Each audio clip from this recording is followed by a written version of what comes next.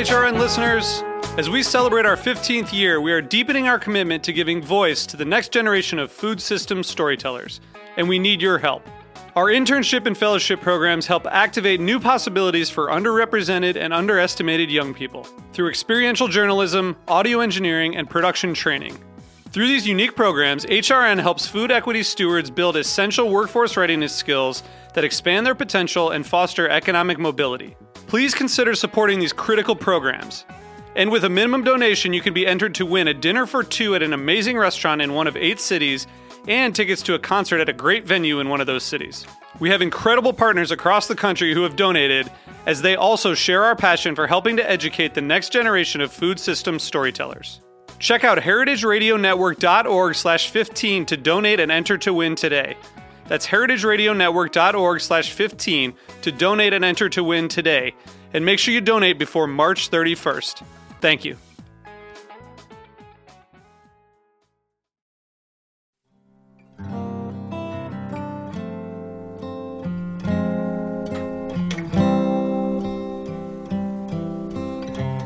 Don't wanna be an actor pretending on the stage.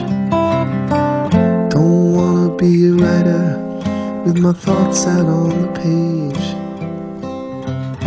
Don't wanna be a painter, 'cause everyone. Hello and welcome to Cutting the Curd, your cheesiest show on the Heritage Radio Network. I'm your host, Ann Saxelby, and our show today has been sponsored by Sam Edwards Ham, making some of the best Virginia ham known to man. I will get back to you with the website because I can't remember it right now, but thank you, Sam Edwards. My guest today is Angela Miller. Hey. Hello. Thank you so much for coming out to Roberta's on My this pleasure. beautiful afternoon. It's so nice. And Angela is a woman, an incredibly talented woman who wears many hats.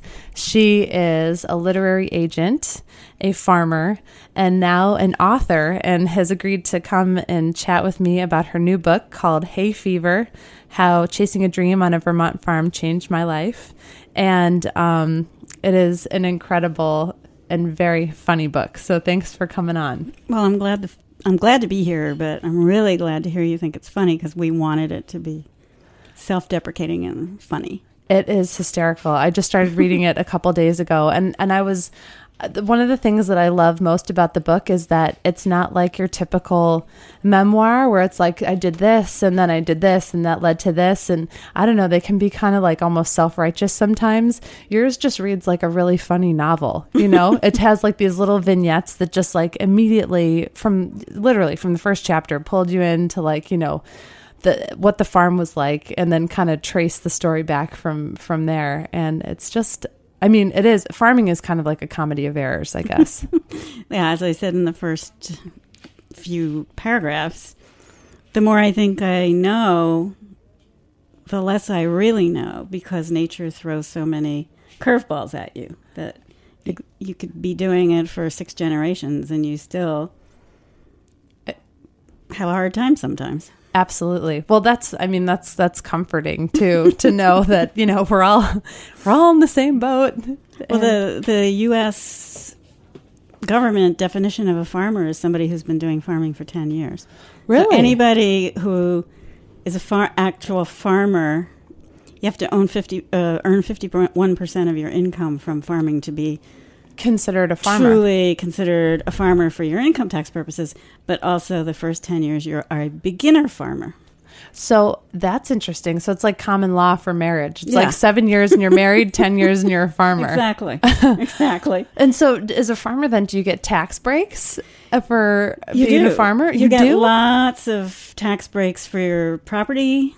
That's good to know. I never knew that. If you keep your land in so-called current use as farmland, you will get up to 25% off your property taxes. Wow. I don't earn 51% of my income from the farm. I have taken zero money from the farm in all the years that neither has my husband taken any money. But and now, have you guys been doing it for 10 years yet? Are you technically farmers yet or beginners? we just got another grant for being beginner farmers. Awesome. Yeah, we have been licensed to make and sell cheese for 6 years. Okay. So essentially, we've been farming for 6 years. Wow. That's and now your cheeses, and we're going to talk more about your cheeses in a bit, but I mean, they are like top-notch American farmstead cheeses. It's like, definitely, I don't know. I can't really name any farms that make cheeses that are better than yours. Thank you. Yeah. So I just wanted to ask you, sort of to start off. So you go from literary agent to farmer to author. When you were a literary agent, did you ever see yourself kind of on the other side of the pond, as it were, being an author and trying to publish a book? I thought every once in a while about writing a novel, and I would know what the beginning was supposed to be. I could never figure out the first sentence. It's hard. It's really hard. And since I've always represented writers, they take center stage. Mm-hmm. The agent stands behind and supports. So I've always been the support system. And this is a very new thing to me. And I truly understand how difficult their lives are. I mean, it's a really scary thing to put that stuff out on the page and get reactions. And let people come to their own conclusions. So that's actually very funny. So does that make you more sympathetic? I know at some point you mentioned, you're talking in the beginning of your book about having a meeting with one of your clients, and a phone call from the farm comes in, and how you're very loath to leave your clients in a meeting because you don't take phone calls. Sort of high maintenance. You don't take personal phone calls when you're at a meeting with a client. That's not right. That's not what you do. But I saw the farm number on my cell phone and thought they wouldn't call me unless it was a terrible emergency. Dear God, the barn is burning. And it was the intern saying that she left the chicken coop door open and a neighborhood dog came in and ate all the chicken, massacred all the chickens.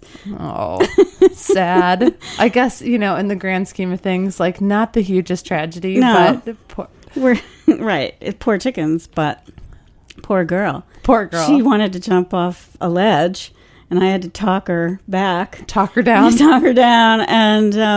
And you subsequently found out that ledge was actually the top of the barn because she was up there making out with her boyfriend. That's right. Having a roll in the hay. So you're being a support system for your client, and you're also being a support system for your, apprentices. And yeah. How funny. So, did you always write a lot, or was this kind of your first foray into writing? I've always, all my life, I've kept journals, diaries, but those are for myself. Right. And the funniest thing was a really dear old friend of mine named Ralph Gardner, who eventually wrote this book with me, was visiting the farm with his wife, who've been my best friend for a long time. And they were so freaked out by my life. She rolled over at 5 a.m. and looked and opened her eyes and looked out the window, and there was this kind of 5'2" person carrying 2 hay bales at 5 a.m. and it was me, and it was I should say. And he came downstairs for breakfast and said, if your life is insane, well, you should really write a book. That is so funny. And I scratched my head and I thought, well, it is funny if we can make it a cautionary tale as well as fun. Farming and cheesemaking is cautionary tale. Yeah, it's true. Anyone who's thinking about getting into cheesemaking should read this book, because you really fully understand kind of the whole, circumference of what goes on. It's very complex, and it can be very expensive, but it's very joyous to make a beautiful piece of cheese that people really appreciate. I don't make the cheese myself. Right. But I picked, I think, a world-class team to make world-class cheese. Yeah, well, so that, I want to talk about the community of people that you work with at Consider Bardwell also. But so, first of all, how in the heck did you find time to write a book in the first place? You have a literary agency, you have this farm, And now, and you know, have completed this book. So, I mean, do you sleep ever? Do you? I do sleep. As I say somewhere in the book, I wake up at 4 a.m. Wow. My husband calls it whimpering because I'm worried about so many things. Yeah. And I whimper, and he grumps and gets up and goes down and has a cup of tea, and I go back to sleep. I've sort of ruined his sleep. But writing a book was really, really difficult. And Ralph made me focus. My co-author, he would call and say, "Ange, I'm coming up for the weekend," and I'd say, "No, I'm too busy. Don't come." But somehow we pulled it off. And so his persistence. That's incredible. So yeah, because you need real like time and space in your head, and I as well needed as a from disciplinarian, which I got. And of course, you get a deadline in your publishing contract. Sure. And I've been dealing with authors and their publishing contracts for so many years, and there's that deadline is time is of the essence. So it put the fear of God into me to get this manuscript finished. Yeah. And so what was the process like, the back and forth between you and Ralph? Was it you would sit around a table and just talk about stuff, or? He would. We would sit around and talk about stories. We focused on the year 2008 because it was pivotal at the farm. We thought we would maybe break even or even make a profit, but we had all kinds of management issues and cheese distribution issues, and it was a lot of storm and drang. And then the Great Recession hit in October. Sure. So we didn't make our goals, but it was more dramatic than most years. Mm-hmm. So it starts at kidding, and me learning how to manage all these people who are helping to deliver babies, hundreds of babies, so that you can have milk to make cheese. And it goes right through cheese making and cheese aging and breeding and distribution, so that a person reading it can get a really full look at what a year is like. A year in the seasons of a farm. Yeah, yeah. A goat farm is seasonal, so we don't milk our goats in the winter. So we get a nice break. Start in about late March, early April, around now. We breed our goats. Yes, we breed our goats in November, and we have babies in April, and we start up the milking machine mid-April, and then we start making all of our fresh chev and whatnot. Okay. Well, when we come back, we're going to take a short break. And when we come back, we'll talk about that team of amazing people that you guys have created at Consider Bardwell Farm, and how you guys have made the farm what it is today. Stay with us.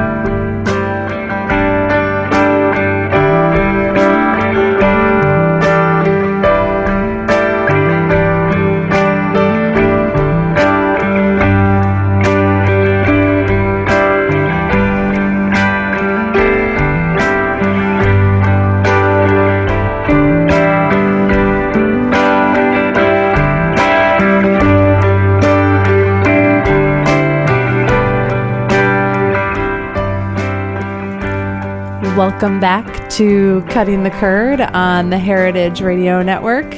I'm your host, Anne Saxelby, and I'm joined today by Angela Miller, who is a literary agent, owner of Consider Bardwell Farm, and author of an amazing and funny cheese book called Hay Fever, How Chasing a Dream on a Vermont Farm Changed My Life, which everybody should go pick up. It is published by Wiley. Yes. And is it available in stores yet? Or? It is. It's now available. Congratulations. I know, it's scary. So we were talking about kind of the book's focus on a year in the life of a goat cheese farm, goat cheese maker, and how that kind of cycle works. And one of the things that I was kind of, just thinking about a lot as I read your book was the talent that it takes and the sort of special skill set it takes to bring together a group of people to make that happen. Because, owning a farm, I guess, or is like owning a small business, you have to know what you're good at and what you're not good at. And then how do you make those other parts fit in that you're not so good at? Which you probably learned already. I knew I wasn't good at making cheese. That is so funny. So it's like, well, so first of all, okay, how did you decide cheese? I mean, we just have to talk about that for a quick second, because all of a sudden you make this dramatic shift in your life and all of a sudden you're a cheesemaker. How did you decide on cheese? Really quick and crazy. Yeah. I worked with Max McCowman, who wrote a book called Cheese Plate. Seminal book. I love that book. And I've loved cheese all my life. The first thing I wanted to do when I moved to New York at 21 was open a cheese shop. I lived at 99th and West End, and Zabar's seemed like 20 minutes away walking. It seemed an eternity to get cheese. Absolutely. And that neighborhood is still kind of like that. But I had no money. Sure. So I was working in book publishing, earning a living. And my mother used to call me Mouse because all I wanted to do was eat cheese. So by the time I was 50, I decided I wanted to go back and buy a farm. My parents had a small farm. And my husband and I bought this amazing farm. We made an overnight decision and bought a 350-acre farm with 18 buildings. Amazing. It cost less than the co-op we had sold in Manhattan. Holy crap. We found out it was the first cheese-making co-op in Vermont. So suddenly, here I had this historically important cheese site and a passion for cheese. And so I would consult with Max to, what do I do? Yeah. And he gave me a bunch of names. Peter Dixon. I brought Peter in immediately as a consultant. And he was winding down a cheese business of his own. And he came on full-time after a couple of years. And then I was looking for someone to handle business in New York City. Mm-hmm. And a neighbor put me on to this genius, Chris Gray. Chris Gray, who's been on Cutting the Curd. We talked about cheese and rock and roll, and it was an incredibly fruitful discussion. Yeah. I was like, oh my God, I'm really pulling this one out of my butt, but it ended up being great. He made cheese while I was in college, albeit mozzarella, and loved cheese and had left the record industry and was looking for a new something, and lives in Williamsburg. And his friends are your neighbors in West Paulet. My neighbors in West Paulet, and the whole thing just coalesced magically. Well, but not immediately. I mean, when you first got started, I know that you brought Peter in to do some consulting, but then when did he actually start working with you? We had 2 cheesemakers in the interim. Max put me on to a guy named Peter Kindell and his wife, Caroline Smilik, who had been learning to make cheese, and they were working at Murray's, and she was in charge of wholesale at the time. And they came up to live on the farm, and we had exactly 9 goats that we were milking. And Peter made chèvre, and he started to play with aged cheeses. They had a baby. Caroline became very homesick for her family in Colorado. And within 4 months, they moved back to Colorado. Okay. And I was like, why did I do all this? Yeah. You're like, hey. I called Peter Dixon, and I said, help. And so he did some more consulting. Peter Kindell had an apprentice working with him for exactly 2 weeks. Wow. And she took over all the cheese chèvre. Amazing. And this was in what year? This was in 2004? 2004. Okay, because I was working at Murray's then, and I remember you bringing in the Meadowies and the fresh chèvre. Yeah, I became the cheese girl. I would pull a cooler full of cheese behind me all over New York. I used to shop at Barney's and go in the front door with the liveried doorman, and suddenly I was dragging cheese in the back door. I had a whole new view of Manhattan.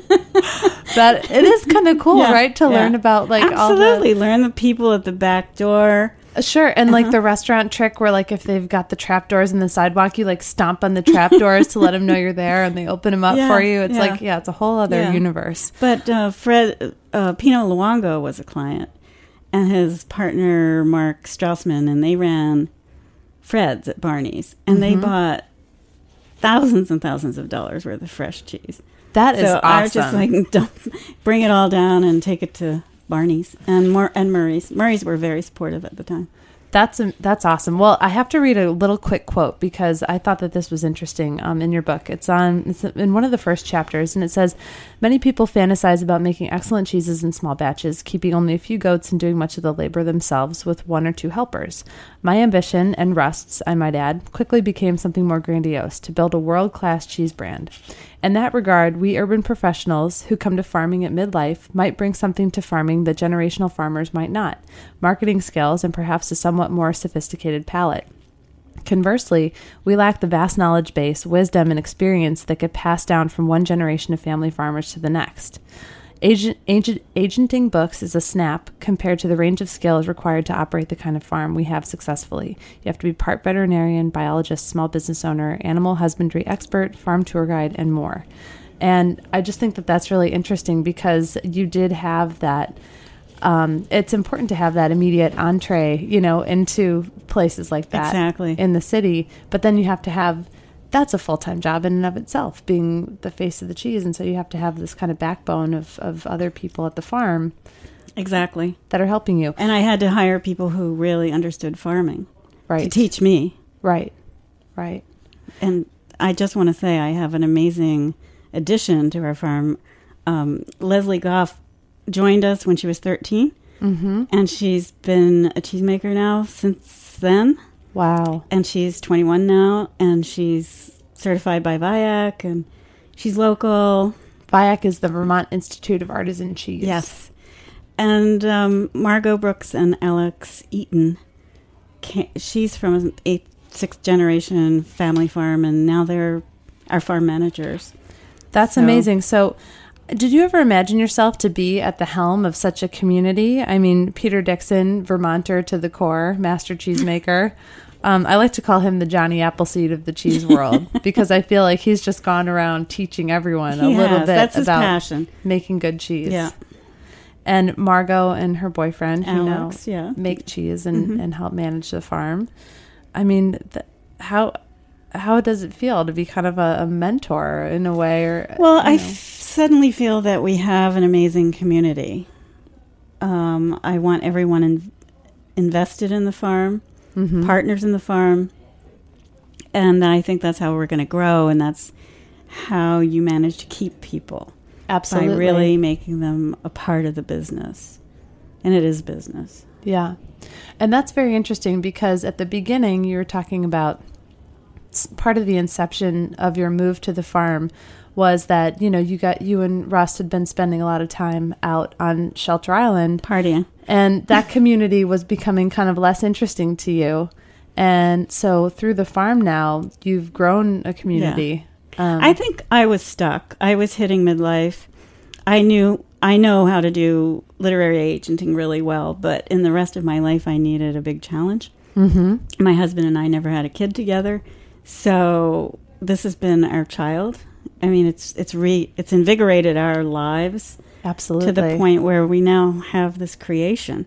Yeah. That I feel very optimistic about. Well, I mean, rightfully so. I mean, just to talk about the accolades that you guys have received for a second. I mean, this past year, your cheese, Rupert, won, was it third place overall? It was third place runner-up for Best in Show. At the American Cheese Society, which had over 1,300 cheeses submitted for judging this year. So that's incredible. And it won a gold in its class, and so did Paula. And you guys have also won cheese competitions over in Europe, right? The Jersey Cow Association. Yeah. And in the World Cheese Competition out this year, Dorset and Manchester both won silver and bronze. Isn't that it's like a weird cosmic thing that all of a sudden these cheeses that are named from English places that, English settlers came to Vermont and renamed those towns. Yeah. Now they're going back across the pond and, winning competitions with these other Jersey. It's very gratifying. It's also scary as hell because, we got to keep it up. Absolutely. Absolutely. Yeah. Well, so let's talk more about how you and Russell kind of built that farm together, because I feel like you're the perfect counterpart to one another, because you have, like you said, kind of unbelievable energy and just kind of the go-getter spirit. And he is, I think he told me once that his official title was Master Tinkerer at the farm, because he's trained as an architect and has, changed many things on the farm and built many things specifically for you. Can we talk a second about how the farm has changed, the things that you guys have done together to transition the farm from how you bought it to how it is now? It was a derelict cow dairy, and it has the biggest barn that I think I've ever seen, and it was filled with debris. And I carried the debris out. He designed the infrastructure. He's got a first-class degree from Cambridge University. When, in his worst moments, when he's lying on the floor on his back fixing a chiller for the cave, he's like, what the hell? I've got a first-class degree from Cambridge. What am I doing? He's not only our handyman genius. Things go wrong, unbelievable things, mechanical things go wrong, and everybody calls him, and he has to figure out how to fix them on the telephone, long distance. And I'm pretty good at organizing and communicating. So together we just managed to make it all happen. Pull up our socks and make it happen. Yeah. And he's designed really sort of special cheese caves for you. He's designed and built 2, and he's designing and building 2 more. There's a third huge cave happening up in the hay loft, and it's going to be ready by May 1st. No more makeout sessions, only cheese aging. Might have been more than a makeout. I'm from the Midwest. I keep it G-rated or PG-rated.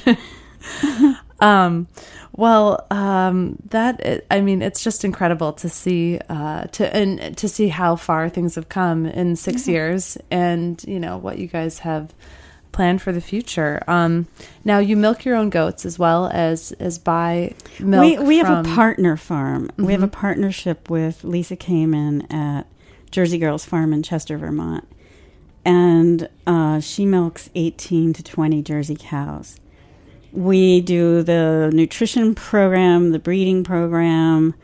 Peter goes there 3 times a week, and we bring all of her milk over to our farm to make 3 different cow's milk cheeses. And her milk is gold. It really is, in color and in flavor. In color and in flavor. We have others. We have a small goat dairy. One of Peter's missions is to help support small farms in Vermont.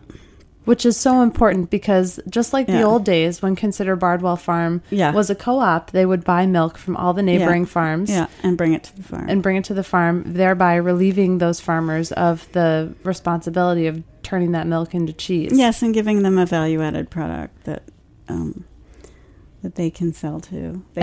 And goat milk, that is sorely needed with goat milk. It seems like, there's one small farm that we work with, and we buy, and she milks 14 goats. Wow. And we're helping her grow. That's amazing. So your community doesn't only extend to the people who help work the farm and make the cheese, but now you're also bringing in neighboring farms and strengthening. That's one of Peter's missions. Yeah. But so we make one kind of cheese out of her cheese. It's called Experience. Which is so great. I have to tell you, I brought that cheese to a tasting the other week with a tasting of, there were 10 American and 10 French cheeses side by side. Wow. And the Experience was the one. It was washed with dandelion wine that Peter makes. And the chef was a French chef, a very kind of, very French Zaza chef. Yeah. And he was blown away by the experience and by the experience of experience. I represent Jean-Georges von Richten, and someone I know was at dinner there, and Jean-Georges came and sat at the table, and they brought out the cheese plate, and there was this one particular cheese that my friend said, "What is this?" And Jean-Georges said, "It's something called West Paulet, which is now our Chester. Uh-huh. He said, it's from Vermont. But he didn't know it was my cheese. That is so funny. I know. My friend said, Jean-Georges, it's Angela's. And he looked like, what? It's like, what? Well, good. So I feel like, that it is still a badge of honor completely to get, that seal of approval from a French chef. But we are we're very, very lucky to be in the New York green markets, the Brooklyn green markets, and we get an amazing amount of support from New York. Yeah. Well, unfortunately, our time is winding down, but I have one final totally frivolous question, which is, if this book goes the way of Julie and Julia and was made into a movie, who would you cast as you, and who would you cast as... Oh my gosh. As some, I don't know, Peter, Russ, you name it. It could be anybody on the farm. I haven't thought of that. I was just thinking... It's too scary to think of that. It's a funny thing to imagine. Who would you cast? Well, I don't know. I guess Meryl Streep already did it. She would be great. I've heard She's that. classy. Yes. I heard that she would be very good as me. As you. I think so. Maybe we could get her to do, it's just like one step away to do a movie about farming. I think she'd do it. Absolutely. Absolutely. Or some other classy lady. I don't know. Diane Keaton. She'd be good. She's funny. You're funny. She's funny. Is Glenn Close still around? Glenn Close is still around. Is she funny? No, all I can think of is Fatal Attraction. Yeah. Or Cruella DeVille. Glenn Close with a big knife in her hand. She'd have to have like a big, hay bale, I guess, instead. That'd be her weapon. Well, thank you so much for taking the time. Thanks for having me. It's been fun. And I'm pleased to be the first radio interview for Hay Fever. Everyone should go out and buy a copy. It's really a fun read. You are super. Thank you very much. Thank you. And we'll see you next week on Cutting the Curd. Great. On the waves.